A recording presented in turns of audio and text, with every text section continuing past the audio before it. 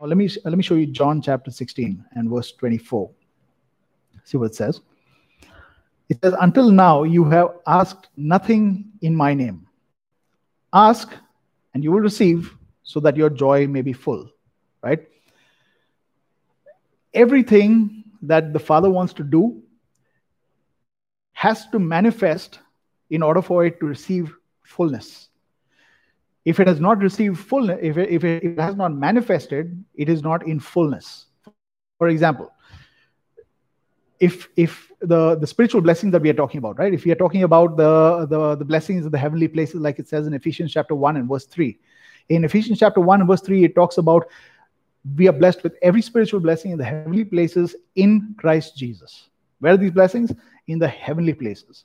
That is where God wants us to live. That is where God wants us to live from. The manifestation of our life takes place from the heavenly realms and materializes in this world around us. So when it says, ask and you will receive and your joy may be full, it's talking about unless something manifests from the heavenly realms into this physical realm, it is not complete.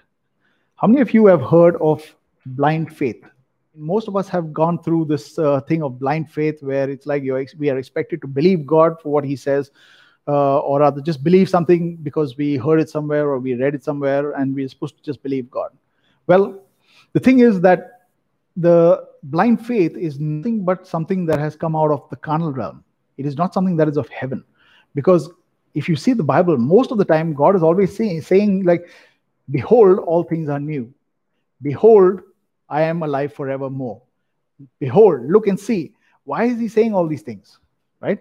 The reason why he's saying that we are supposed to behold and look and see is that God wants us to be looking at things before we can actually see the manifestation of it.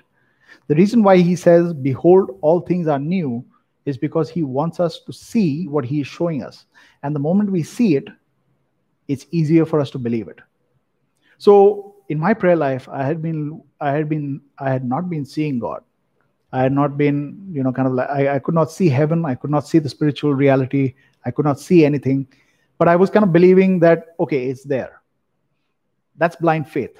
It doesn't require anything. You just hope it's there. If it's there, it's there. If it's not there, it's not there, right? But that's not the way God wants things. He wants us to actually interact with him.